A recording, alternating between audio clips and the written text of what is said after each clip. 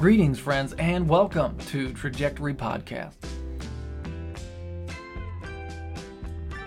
It's the week after Christmas, and New Year's Day is right around the corner. So yeah, everyone is looking like a well-insulated beach ball, just in time to get back to sports in the new year. Have fun getting back in shape, guys. Yeah, enjoy that. Let's pray. Heavenly Father, we thank you for your word. We thank you for the teachings of Jesus. Thank you for Christmas. I pray for all those who are listening today, that you would bless them, that you would encourage them in their walk with you, draw them to yourself. We pray these things in Jesus' name. Amen.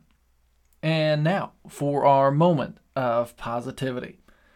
All around the world, there are these people who are responsible to represent groups to God, or their God, King Spirit, person, Holy Fish, whatever. These people are called priests. It's a priest's job to go between men and God. That's what he does. He's like a religious messenger to God for the people, a representative of sorts. I grew up in a country where these people were called witch doctors. Basically, a group picks a person to do magic or sacrifice animals or perform religious rituals for the people to a god of some sort.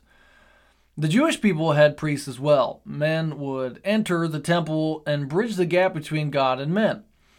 Did you know that Christians don't need a priest? Or I guess I should say we don't need a priest here on earth. The Bible says that Jesus is our priest. Jesus stands between men and God as our representative.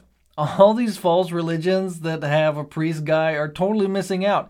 Jesus is in heaven right now, reminding God the Father of you and your needs. He even prays for you to God. That's what the Bible says. Jesus is the best priest to ever live, and he never dies. That's our moment of positivity. All right, let's jump into our lesson. Today's lesson comes from Luke chapter 12, verses 13 through 27. You'll remember, obviously, we took a quick break for the Christmas season and had a Christmas broadcast. Now we're back to the parables, and this is a parable that Jesus gives on greed. So what's going on here? Jesus is in a large crowd of people, presumably teaching them. Maybe he's doing some healing as well.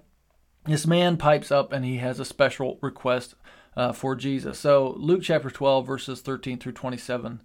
Let's read. Someone in the crowd said to him, "Teacher, tell my brother to divide the inheritance with me." Jesus replied, "Man, who appointed me a judge or arbitrator between you?" Then he said to them, "Watch out. Be on your guard against all kinds of greed. Life does not consist in abundance of possessions." And he told them this parable. The ground of a rich man yielded an abundant harvest. He thought to himself, "What shall I do? I have no place to store my crops." Then he said, "This is what I'll do. I will tear down my barns and build bigger ones, and I will store my surplus grain. And I'll say to myself, you have plenty of grain laid up for many years. Take life easy, eat, drink, and be merry." But God said to him, "You fool, this very night your life will be demanded from you. Then who will get what you have prepared for yourself? This is how it will be for whoever stores up things for themselves, but is not rich towards God." Let's start off by putting ourselves in the shoes of this poor guy that starts the conversation. So here you are. Your father has just died, leaving the inheritance to his children. This is how it works even to this day. While you haven't been looking forward to your parents dying, you have been looking forward to the day when you would finally have a few extra dollars to maybe throw at a down payment to a house, or let's be honest, maybe just buy that new PS5. Your brother, the older firstborn one who's in charge of divvying up the cash, decides to keep it all for himself because he's super awesome. You don't even have words for how mad you are. This is just like your brother to do this. He's always just been a jerk. Here comes Jesus. Finally, someone who is an authority greater than the brother. Jesus could convince your brother to do the right thing. But Jesus doesn't bite. Instead, he rebukes you for being greedy. And then he tells a story about a farmer guy who's wealthier than you will ever be, especially because your brother stole the money that you were supposed to get from your dad. Life is not good. Not cool, Jesus. Not cool, older brother. You are both not living up to my expectations. All right, so this is kind of where we're sitting here. I just sort of want you to feel the frustration that this poor guy must have had. And then Jesus doesn't actually even make it better. And there's good reason for that. Jesus is perfect. And the reason for doing this is really super good. Let's check out 2 lessons from this passage. The first lesson is this. The fact that Jesus would not go and rebuke the brother shouldn't be a surprise to us. Have you ever read the Chronicles of Narnia? I really love the Chronicles of Narnia, especially the book called The Horse and His Boy. That's probably my favorite out of the series. In that book, C.S. Lewis teaches us about a characteristic of God that Jesus demonstrates here. Over and over in the book, Aslan tells different characters that they are never told someone else's story. When God interacts with someone, he deals with them directly. Have you ever read the Bible or heard a sermon and thought, oh man, like this guy I know, he needs to hear this, or oh, my friend, she definitely needs this. This is so them, they suck. This is not ever how we're supposed to respond when we hear a sermon or read the Bible. Jesus is teaching you, not them, you.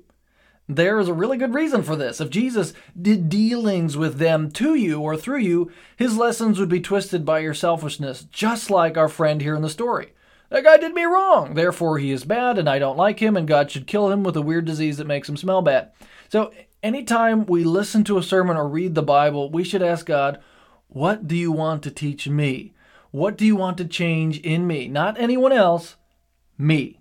All right, the second lesson is this. Greed is bad. Jesus even found fault with a guy who wanted what he deserved. Like, that's crazy. The reason God hates greed is because he knows it will destroy us. In the story of the rich farmer, this guy was doing great. All right, he had money to spare, and then boom, Mother Nature delivered a bumper crop. The rich men went from driving Beamers to Lambos. This guy has a problem. He actually has too much wealth.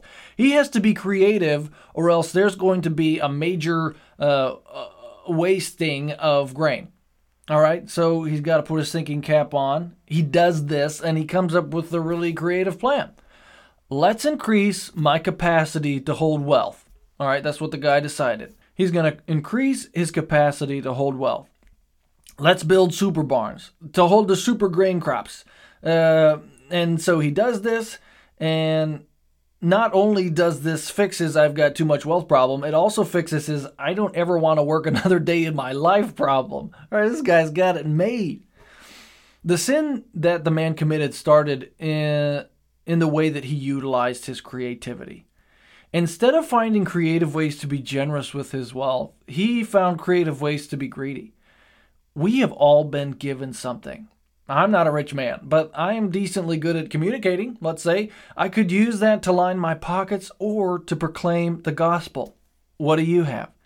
Today, I'd encourage you to try 2 things. First off, see God's advice as being directly to you, not someone else, you. Don't worry about other people. They are not your problem. Secondly, find creative ways to be generous. Spend time thinking outside the box on how you can give more instead of how you can get more. Or if you want to think about how you can get more, think about how you can get more so you can give more. That's good too. Hey, thanks for hanging out with me today on our Trajectory Podcast. Until next time, may God richly bless you.